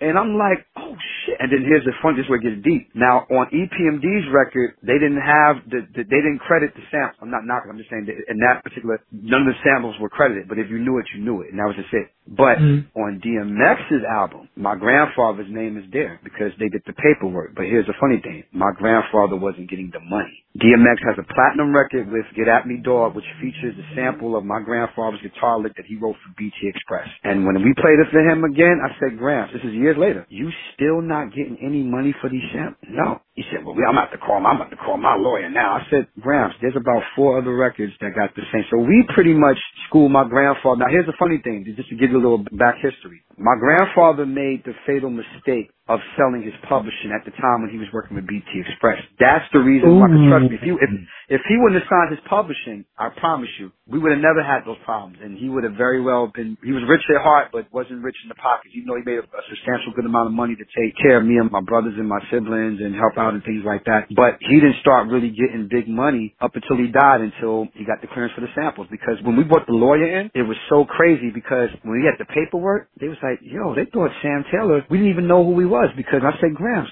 I said, "Hold up, what did you do with your publishing?" He said, "I probably should have told y'all this, but I was forced to sell my publishing because, I need the money to feed your mother and your aunts," which makes sense. That's noble. It makes sense. Back in those days, they would always try to buy you up with a buyout. And the thing with Gramps, they got him good. They really got him good. They got him to trust them even more than he should have. And of course, before you knew it, he sold his publishing to a publishing company in France. So once all that got squared away, next thing you know, the money started coming in from the samples. And it's a proud thing for me. No, I love it. It's a proud thing for me. First of all, me and EPMD are tight. That's what I'm saying. Like, it wasn't a shot at them. I was just saying that at that album, when we bought the album, it didn't have the credits for samples in there, if you didn't see it. But the thing was just that EPMD, Jay-Z, Beanie Siegel, The Rascals, DMX, they all sampled that one lick of my grandfather's guitar playing in the song that he wrote. And this is where it's a proud moment for me as somebody that's held my grandfather's legacy. Because in BT Express, their biggest record, of course, is Do It Till You're Satisfied, and Peace Pipe, which he also wrote. He wrote that song as well. So even though Everything That's Good to You Ain't Always Good For You was never released as a single, it is the most sampled cut in BT Express history, and it's written solely by my grandfather. So that's a proud moment for me, because it's showing you the connecting link between what? Funk and hip-hop. Without the funk, definitely, there would be no hip-hop. So that's the reason why, that's actually my favorite era of my grandfather, because when I was getting deeper into musicianship and getting into funk, the hip-hop part of it, because most of the best hip-hop beats were all funk samples. See what I mean? Does it make any sense? Oh yeah, it definitely makes sense, and I definitely want to educate the audience out there. For those of you that do not know, back before you had to do clearance and everything, rappers were sampling records left and right, and was not getting permission. But that all changed because Biz Markie sampled Gilbert O'Sullivan's Alone Again naturally, and once Gilbert O'Sullivan found out that he didn't get permission from it, he's like, take the album down, and that album got shelved by Biz Markie because they didn't do the paperwork. And also found it amazing how MC Hammer was able to sample Prince when Doves Cry for Praise, because Prince rarely let anyone sample him. And then also didn't find this out until a couple years ago about Tennessee by Arrested Development sampling Alphabet Street by Prince. Yeah, absolutely. Oh, absolutely. I heard, the minute I heard it, I'm like, 'cause first of all, There's not too many songs that have Tennessee in it.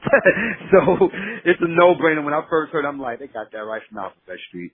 Shout out to Deion Farrell. That's my big sis. I love her. And then we're going to go forward now. We're going to talk about you playing bass for Amy Winehouse, and why do you think the Frank album wasn't released here in the U.S. and we only got to know her in America when Back to Black came out in the States? To respectfully correct you, I didn't play bass for Amy Winehouse. I sang backgrounds and I danced for Amy Winehouse. I didn't play bass for her. But here's where it gets interesting though, but it still falls in line because remember, we're part of the band. We're the original touring band. So it's like that. The whole point of Frank was that I personally believe that Frank wasn't released so much in the States because there was this big current of underground London artists that were making these great kind of R&B, hip-hop records with a little bit of soul, a little bit of funk, and a little bit of pop. Just keep in mind, when I first got hired to sing for her, it was so crazy how, I told that story on YouTube, but how I got the job. But the crazy thing is just that it was the Frank album that made me make my decision because when at that point in my career, I had worked with Chaka Khan already. I did some stuff with Freddie Jackson. I sang back behind some pretty damn good iconic people. And at that point, I was making a choice as to who I felt I wanted to work with because, at that time when people tend to want to hire you, like, well, you sing back on I'm not interested because I'm real. If I'm not a fan of your music, I'll really, but it's a check. And at that point, I was getting money. So for me, it's like, I'm not a fan of these people. I don't want to sing behind them. If they dope, I'll sing behind them, but I don't really want to. So that became the whole thing with me. So when they asked me, they had heard about me. They heard what I did with Neil Sugarman, who's the head of the Dap Kings, who was responsible for Amy's sound, mostly the second album, but definitely was already involved in the culture with the late Sharon Jones. So all of that was going on, and I told them, I said, well, let me check my schedule, and I'll get back to you. Sure. I hang up the phone. I wasn't checking my schedule. My schedule was clear. I knew I could have wanted to do it, but what I did was I did my research. I never heard of it. He's like, you ever heard of Amy Winehouse? She's making her American TV debut with her second. I'm like, no, I never heard of her. And I had to beat myself up for that because I was always up on the new stuff, especially from London. I mean, Brand New Heavies and Jamiroquai. I was up on all that shit. So it's almost like, how did she get below my radar? I don't know. It happens. But anyway, I typed her name in and a song called Fuck Me Pumps came on. And I was hooked. That was my answer right there. And I called them back. I said, yes, I will gladly sing behind this girl because I saw everything that Amy was trying to do musically. One part of her is hip-hop. Another part is soulful R&B. It's obvious she got that funk. But then there's undercurrents of the jazz part of her vocals, and then there's a certain blues undercurrent that she has in her aggression. I got all of that in just one song. So by the time I got the album, my curiosities were satisfied. I'm like, yeah, I knew she was dope. I knew it. I had a feeling. So yeah, so that's pretty much in a nutshell. Actually, my favorite. I love Back to Black. But I love Frank. Frank just had this real sparse, because we see what she was doing. I saw exactly what she was doing. So that's my favorite Amy album, actually. So right, and that's why I got to give respect to all the acts that came out of the UK because they made it no secret of how much they love and revere urban music in America. The whole Northern Soul movement was just their take of Motown, and pretty much everybody from Beatles, Cream, absolutely, Clapton, Phil Collins, George Michael, all love and respect R&B in the U.S. Absolutely, without question. So let's talk about Planet 12. Yes. What we going to talk about Planet 12 on? Just the origin of it? It's your time, so Planet 12, and you take it how you want to take it. Okay, well, pretty much, as we discussed earlier, how I grew up, how these plethora of genres became available to me at such an early age, and it's like a smorgasbord. I'm picking and choosing. I don't know which way to turn. 1 minute is Miles Davis, next minute is Led Zeppelin, 1 minute is Run DMC, next minute is The Bars, Silvers, New Edition, it's da-da-da-da-da. And this time I'm approaching 11, so for most of my fans who may or may not know, I mean, most of them do that been following me for years and got the music and everything. Two of my biggest loves are cartoons and science fiction movies and Marvel Comics, DC Comics. I'm a diehard in that sense. That's why when you see all these new Marvel movies come out, I'll be like, they're telling the story so wrong. They're leaving a lot of stuff out. I'm that guy that's in the back like, no, that's totally wrong. But, whatever. It's just, the whole thing is that I'm a diehard, as an 80s baby, that was my world. Comic books and video games. So, and I'm a huge science fiction head. So I love Star Trek. I love Star Wars. And Carl Sagan is my favorite writer. So I was already interested into the cosmos and space, astronomy, astrology. I was deep into that stuff even as a kid. So around the time I turned 11 or 12, I have been doing talent shows. We killing it. I'm with my mother. I'm singing with her sometimes. She bring me up on stage. I'm watching all my aunties and my uncles around this time. Shaw Pepsi Riley finally hooks up with Full Force and she has a #1 hit with Thanks for My Child. So all this is going on in my world. Like I'm sort of like I got the props, I got the family, it's just in that realm. And a lot of the older folk that my mother and them knew, it was this whole thing is like, Lawrence can sing, he got a great for it, but I ain't with all that rap stuff. I'm too crazy about that rap stuff. And then meanwhile, my peers, my age, I'm thinking about the kids my age at that time, with the exception of my cousins and my brothers and my sisters. With the exception of us, because we knew music, we grew up in a musical family, but everybody didn't. So the average black kid in the 80s, it was only two things, especially if we grew up in the hood. It was only two things, R&B and hip-hop. It was nothing else in between. The average kid. Now, of course, people like Vernon Reid from Living Color, he's from my hood, he's from St. Martin, from Brooklyn. Obviously, even though he's older than me, he grew up not just listening to R&B and funk. He obviously grew up listening to rock and roll. You can tell because Living Color is one of the greatest rock and roll bands of all time. So that's the equivalent of me at that time as an 80s baby, being in that circumference of I made a decision and I keep getting pulled in this direction. 12 is always my favorite number. And if you look at the synergy of where it belongs, my name is Lawrence, L-A-W. L is the 12th letter in the alphabet. So that made sense. I'm like, And then there are 12 notes in music. I don't know if you know that or not. For all you technical musical geeks like me, for people that know theory and all that, there's 12 notes in music. That's why if you notice, jazz was created upon the 12-bar blues progression. That's how jazz got formed. So 12, universal number, my favorite number. And people used to always be like, Lord, you listen, I mean, we love your musical taste, but you can listen to some weird stuff. I've never heard Phil Driscoll before. That's a gospel trumpeter. I don't know if you know anything about gospel music. I never heard stuff like that before, but you listen to a lot of stuff, but they couldn't argue with me because I had all the hip shit too. So I wasn't like this weird kid. I was weird, but not this weird kid. I was still hood. Don't get it twisted. You get knocked the fuck out. Like, it was still that same shit too. But I was always into getting deeper into musical genres and arrangements and who wrote what and all this other stuff. And I got tired of people pulling me in one direction or the other. And the older folks saying, you should do more singing and rapping. My friends like, you should do more rapping and singing. And I said one day, fuck that. I'm going to do everything that I love. I'm not going to limit myself to nothing. Prince and Stevie didn't. And those are my two main heroes. I'm like, they didn't. So guess what? I'm doing all of it. They did all of it. I'm going to do all of it. But it didn't really click. Now I'm putting all this together at the same time. So I'm 12 years old now. Next thing you know, my Uncle Tony again. Remember I told you about his record collection earlier? How it changed me forever? Yeah. So at the time, there was this song called Atomic Dog on the radio. George Clinton, of course. Now mind you, I'm an 80s baby, so I don't know about the Parliament stuff before all that yet. I'm still in the 80s. It's the #1 record in the country. It's kicking. It's dope. And then that's when my uncle used to school me a lot of times about Parliament Funkadelic. And truthfully enough, around 12, 13 years old, my uncle gave me a copy of the Mothership Connection album. And there's a skinny George in his prime. You know the album cover. He's on the UFO. He's all the way up in the air. His legs are up. And on the back of the album cover, the UFO is in the ghetto. And I got it. I said, he got one foot in the cosmos. He's on some weird eccentric space age type stuff. But on the flip side, he's still a hood. Because, George's from Plainfield, Jersey. That's the hood. So it's like he was taking the language of the streets and putting it into this weird mix of funk and rock and all this different stuff that was going on with Parliament Funkadelic. When I listened to that album, there it was right there, Planet 12. It spoke to me. Yeah, man, because I went and listened to... And the rest is history. That's how it pretty much happened. That's how I called it. As they say, and like you, I'm a musical buffet. I like everything. So when I listen to your material, I hear a little bit of everything, and being independent, I think, is the way to go now. And we got to give props to Prince, because Prince was on the do-it-yourself mode back in the mid-'90s when he was selling his albums through the MPG website. Absolutely. Oh, yeah. Hell yeah. Hell yeah. Absolutely. Him and Chuck D. Actually, Chuck D said Prince started it, so... So two more things, then we're going to go ahead and get you out of here. Let's quickly talk about the impact of Leon Sylvers, the Sylvers, and Dick Griffey and Solar Records. Oh, yeah. Okay. Well, I mean, let's start with Leon first and the Sylvers. I'm putting it all in one category, like right there. Leon Sylvers, remember we talked about transitions earlier, and then we talked about how people transition to stuff? Yeah.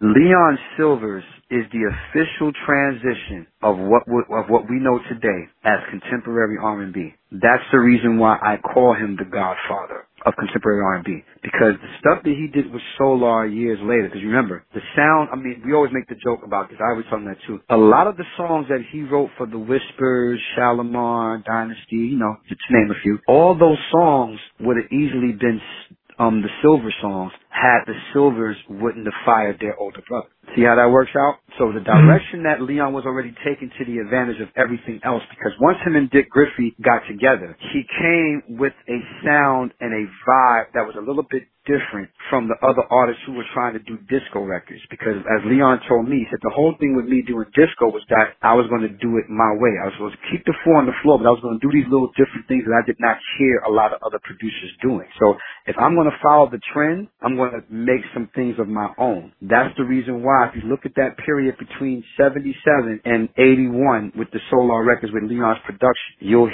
hear it. The transition was so...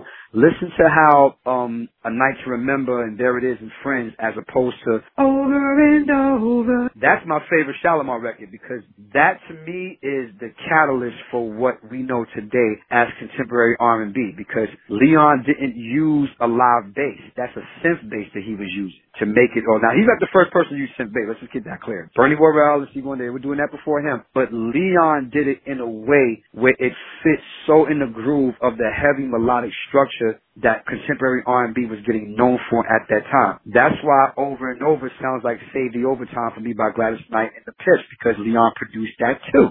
See what I'm saying? That whole groove. And Kashif took his cues from him too, because Kashif would hit, of course, with I'm in Love with Evelyn Champagne King, and of course, Love Come Down. You can hear Leon's influence all in that. Simply because Leon single-handedly changed the game through production by keeping the bottom of the funk, but still giving you enough melodic and harmony and sweetness. He put the sweetness on it, but it was still tough. So this is why I'm going to tell you to ask you a question to break it all down. What do Jimmy Jam, Terry Lewis, L.A. Reid and Babyface, and Teddy Riley all have in common? Leon was their mentor. They all had to go to Leon. I'm talking about personally, not just music. They went to person. Like, this is a real thing. If you notice, Jimmy Jam and Terry Lewis, when they got the award for Soul Train, the Icon Award last year, they said, and thanks to Leon Silvers, he put us in.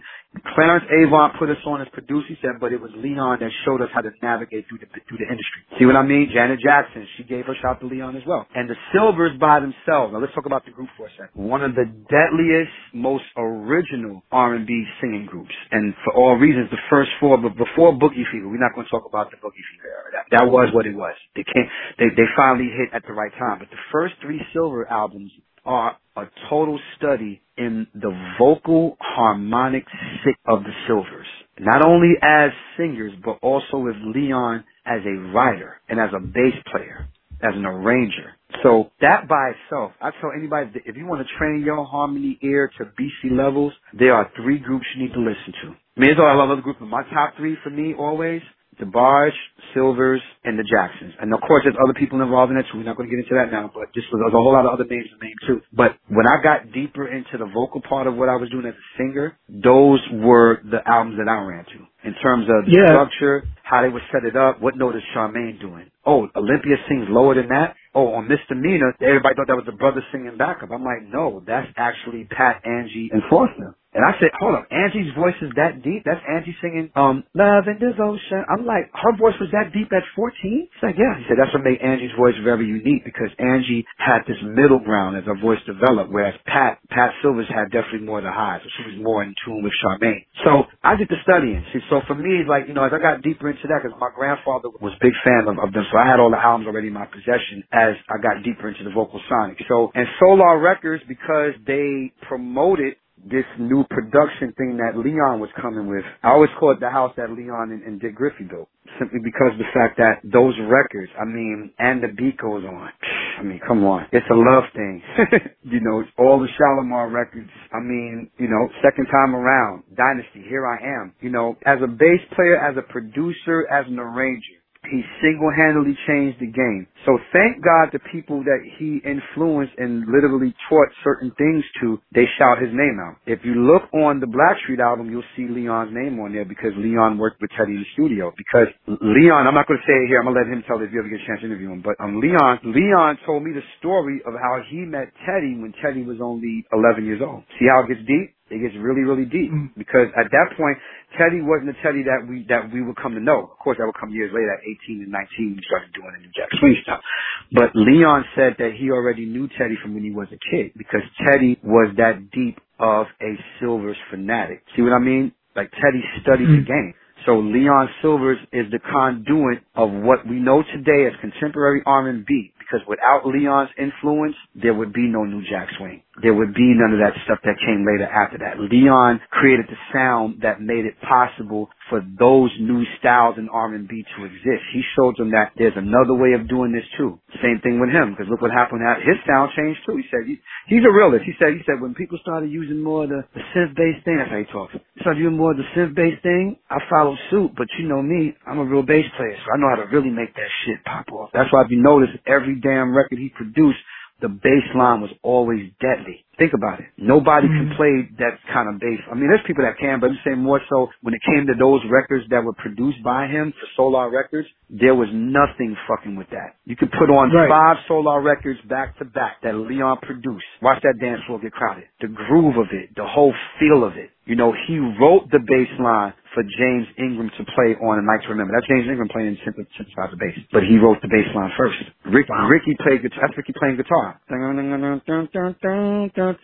Ricky Silvers playing guitar. So it's like they don't, I mean, they get the credit, but to me, it should be more names being given. If they're going to talk about musical icons and people that deserve awards, then Leon Silvers should have gotten first of all, Silvers as a whole should have gotten it for being they're icons in the game. You know, they changed the game with their look and their sound, but especially Leon, because Leon took it further than his brothers and his sisters. Because remember, when Leon started producing all this great stuff, what happened? The Silvers didn't really stand the test of time, like in terms of recording. They didn't really stand. Edmund did a great solo album, but it was overlooked. And by that time, people weren't really interested in the Silvers. I think the disco backlash, and they listened to managers instead of listening to what their brother was trying to tell them. Because Leon was a rebel. And of course, they got the siblings' ears. It was like, if you keep listening to Leon, you're not going to have the success that y'all want. So of course, they took a vote. You know the story. They fired him, and no harm, no foul. So Leon's like, okay, well, you know what? I'm going to go over here with Dick Griffey and we're going to make some songs.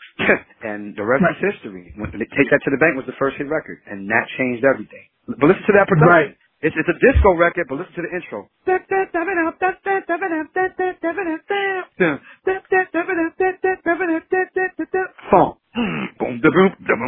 was some.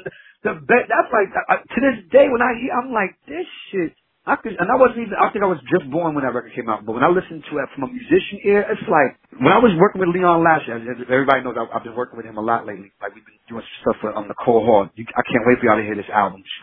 Nicole Hall, that girl is a beast. So I played guitar on 2 of the songs. Working with Leon, in addition to already being a diehard student of what he's done, you get to see why he's the genius that he is when you work with him in the studio. And of course, when we go to lunch, I would ask him everything under the sun, and he didn't mind. I said, what was in your mind when you wrote them lyrics down? He said, honestly, it's because my check was late coming to go to the bank. So I just jot the lyrics down. Take that to the bank. Save it, rebuild it, interest, like build interest on love. It's like, take that to the bank. And he wrote, I love hearing the stories behind it because Leon, again, incredible writer, incredible vocal arranger. He knew what he wanted to sound like. You heard the infamous story about And the Beat Goes On. He made the Whispers do that vocal over about 30 times. There was about to be a fight up in there. But Leon knew what he wanted. That's the reason why we hear the vocal that we hear today by the Whispers. And, he didn't have to help out with harmonies. He just knew what he was creating and let the Whispers do their thing. But he was also saying, it has to be this. But long story short, that's pretty much all I could say about the legacy of Solar and Leon and the Silvers as a whole. I mean, they remain my biggest influences. I still listen to their albums as if they were made yesterday because you can't go wrong when you study a song like Only One Can Win and they're doing their own vocal echoes. The only people that was known for that was the Clark Sisters. The Clark Sisters are known for that, but the Silvers did it too on Only One Can Win. That's not vocal. People thought that was an effect, and Charmaine told me, he's like, no, there were no effects on that. That's actually us doing our own echoes. Leon would have us do that over and over again. See? Right, and for those of you that don't know about the Clark Sisters, Lifetime, next Saturday, the movie will explain to you who they are, their influence. That's a whole nother topic for a whole nother story. Forever Yours, classic ballad by the Silvers, most beautiful ballad I've ever heard. And we're going to plug your project that you got coming after I ask you this question about the Jacksons, primarily Randy Jackson and Randy and the Gypsies album, which I felt was completely underrated. And I went back earlier this week and listened to the Jacksons catalog from ABC up to 2300 Jackson Street, and you can hear the growth and progression each album, but primarily on 2300. Why in the world did Epic did not release She as a single? Teddy was white hot, and Randy actually sounded very good on that record and blended in perfectly with New Jack. That's one of my favorite. That's one of my favorite songs on that album. Of course, I'm not there, so of course, I've only known through the interviews that I saw. But because of me being in the industry and learning how things work and learning just how much power one could actually have in the industry, because there's a lot of that too, a lot of power struggle. Not with Michael or anything like that. It was more so because of the way the disrespect was being shown on a lot of different levels to how, I just read somebody just put up an article in my Facebook group, Thank God for the Jacksons. Somebody put up something that said that there was a thing where Michael Jackson told Sony and Epic, why aren't you promoting my brother's album a little bit more? Why aren't you promoting it? So he fought for his brothers. But the whole mentality that I think Sony had at that particular time, of course, because even though the brothers, that's why I created the page, to be honest with you, even though the brothers are who they are, by the time Michael did Thriller and Bad, it was almost like, you know what? Okay, we got the Jacksons still signed here. Marlon's doing a solo album. Michael's red hot right now. And it's like, okay, yeah, mind you, Jermaine was red hot too. People forget to say that. Jermaine was already red hot when he did that 20 Jacksons album. It wasn't like he was waning. He was hot. He was already hot. Don't take it personal. Don't take it personal. Of course, number one. And then the thing you gotta remember, Precious Moments went platinum in Japan. So people don't know what they be talking about sometimes. That's why I don't even like getting to Jackson discussions, because they always try to make it seem like, oh, well, I said no, Jermaine is number 3 in terms of bigger solo career because he has a lot of gold and platinum singles as well as a lot of top charting. And mind you, as me and you both know, topping the charts don't have nothing to do with it being a good record, because there are many great records that never made it to the top 20. It doesn't mean that it was whack. And it doesn't even mean that people were really joining to it, because the powers that be in these record labels, when they pull strings and they do things that they want to do, not necessarily what they should do. I would say, and I'm going to make a great assumption, at that particular time, even though they put the record out, it was reluctant. I'm talking about Sony, not the brothers. They put the record out pretending like, yeah, we believe in the Jacksons, even though Michael's not there right now, but we believe in them doing this record. But then on hindsight, it's like, man, they ain't shit without Michael. That was their attitude, and I'm going to firmly believe that. So when a great song like She comes out, thank God Nothing Compares to was a top 10 record. Thank the Lord that record did hit. Thank God it's Babyface. But still, some of the songs on that album, including She, are great demonstrations on, unlike the Jacksons, just prove to y'all that they can keep up in any era, because these are real singers, that real concepts. But because they didn't push it the way it should have been pushed, people would never get to really understand why a song like She did not get released as a single. Because I think by that point, Sony and Epic really kind of washed their hands of the whole Jacksons thing. It was like, oh, okay, well, Michael ain't coming back no time soon, which was true, and Marlon's not coming back either. And even though Jermaine already had his own solo career, so after they do this run, we're pretty much done with this. And that was pretty much it. That's why the only time you heard from a Jackson besides Jermaine and Michael was when Randy did the Randy the Gypsies album, which is not too far along after that, if I'm not mistaken. So yeah, that's my take on it. That's my assumption, in my opinion. Yeah, because when I listen to Love You Honey, the production, it has that Chucky Booker kind of sound to it. Well, yeah, because the Jacksons were smart. Now, keep in mind, they're all great producers themselves, but they were also smart enough to know, in a situation like this, if we're going to have a record produced by anybody, any producer we choose, we got to put that Jacksons thing on it. And that's the reason why Nothing Compares to You. It is a Babyface song, but the Jacksons owned that shit vocally on so many levels that you forget it's a Babyface song. But the thing is that they put so much heart and soul. That trade-off between Randy and Jermaine is just beautiful. I'm as a Jacksons fan, I love seeing stuff like that. And then Jackie doing the ad-libs, and then the part where Tito's always the butt of the joke because he don't say a lot. Hey, Tito, you can't have her. Like, this is funny. Stuff like that made me understand why, and made me love the fact that why I'm forever a diehard Jacksons fan. But it was criminal that She wasn't released as a single, because it was one of the great ones. And then Randy Gypsy's album by itself, that was a crime how that record, but I think it had a lot to do with the backlash too, to be honest with you. Not backlash, they didn't do anything wrong, but the whole thing was just like, yeah, we signed Randy, we believe in him, yeah, it's great, yeah, but okay, the record's out. People, and even though it's critically acclaimed, because people were loving it, as you see, Quest loved it, a whole fucking blog on it. Loved the album, critically acclaimed, it was a dope album, but the whole record label mentality was like, he and his brother Michael, we ain't really pushing that shit. Right. And even Marley had a number 2 record with Don't Go. And Marlon's album was dope. And thank God it went to number 2 in the R&B charts, but after that, you know, we ain't really pushing this shit and people ain't really, and mind you saw the clips, people was digging it. The people who dug it and bought the album, they thought it was a great album too. And the thing was just that, but it didn't get that push because of the fact of that. And the reason why Jermaine got more of the pass, because Jermaine just maneuvered a little bit different. He was a little bit smarter, in my opinion. He's like, okay, let me get this record from Surface. Don't take it personal. Let me get this record from Stevie Wonder. I think it's love, darling. He always stayed true to who he was, and I think that because he was already platinum, it made sense. But when Randy and Marlon decided to finally give it a go with the solo thing, I think the record label industry was on some, they're good, but they ain't they brother. They ain't Michael. They ain't even Jermaine. Like that was the attitude that they had. And I could sense that. And I heard actually people that work in the music business that actually told me things like that. They were actually telling me that they were like the running jokes. Even when Jackie came up with that album on Polygram, his solo album was dope too. And he went top 30, I think top 20, top 30, but it's the same thing. Yeah, we love you, but you ain't your brother. Because at that time, Michael had such a grip on the game that the record label industry used that as a vehicle to me, in my opinion, it's divide and conquer on a surface level. Because the Victory album was already a planned album. People thought like, oh, they're just doing that because they're trying to. I said, no, that was already going to come out regardless of whether Mike hit with Thriller or not. It was already planned. I had the proof of it. So it's almost like, yeah, but because Michael exploded so much with Thriller like he said he would, plans got changed. So of course, now Michael wants to fully pursue. That's why he said, I'm going to do this tour. You know, I'm going to do it. He said, because I love y'all. We're going to end on a good note. But that's about it. After this, I'm pretty much going to be soloed. And that was it. And mind you, Jermaine said we knew. It wasn't no argument or no beef like the media tried to claim it was. No. He said my brother was ready to fly. He proved it. He was ready to fly. We can't stop him.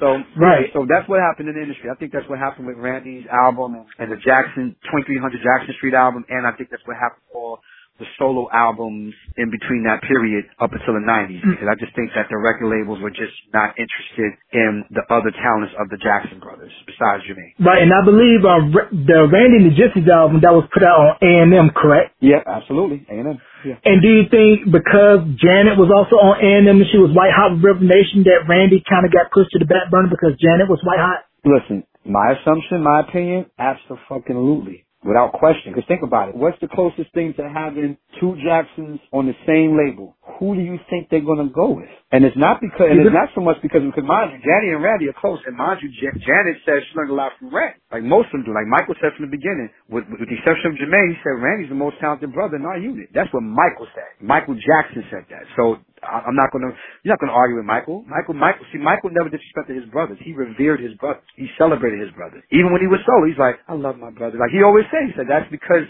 even though he was in a new phase with his solo career and he wanted to explore more of who he was as an artist, he did his time. He's like, listen, man, we did it long enough. That's just it. Y'all can still keep doing it if y'all want to, but outside a couple of reunions, I probably won't have no interest in doing another album unless it makes sense. And it wasn't because he didn't want to be around them. It was because of the fact that Michael had a whole new setup now. And the same thing happened with Janet. Janet sold 6 million records with Control, damn near 10 million with Rhythm Nation, and then with the Janet album, it just took on a whole other stratosphere. So at that particular point, matter of fact, let me not even say that because Janet was on Virgin Records. But at the time when Rhythm Nation came out, the Randy and the Gypsies thing happened like I think a year after or a year in between all that. So of course you're not going to go, no disrespect, you're not going to go with Randy. And it's not because we know how dope Randy is, but everybody else ain't really attaching themselves to what Randy's doing because they wait to see what Janet's about to do. Janet done growing up. Janet done separated herself from the whole family structure and did the type of shit that she wanted to do. That's what I love about Janet Records actually, because Janet got with, even though the first 2 albums were very good and her brothers produced on it,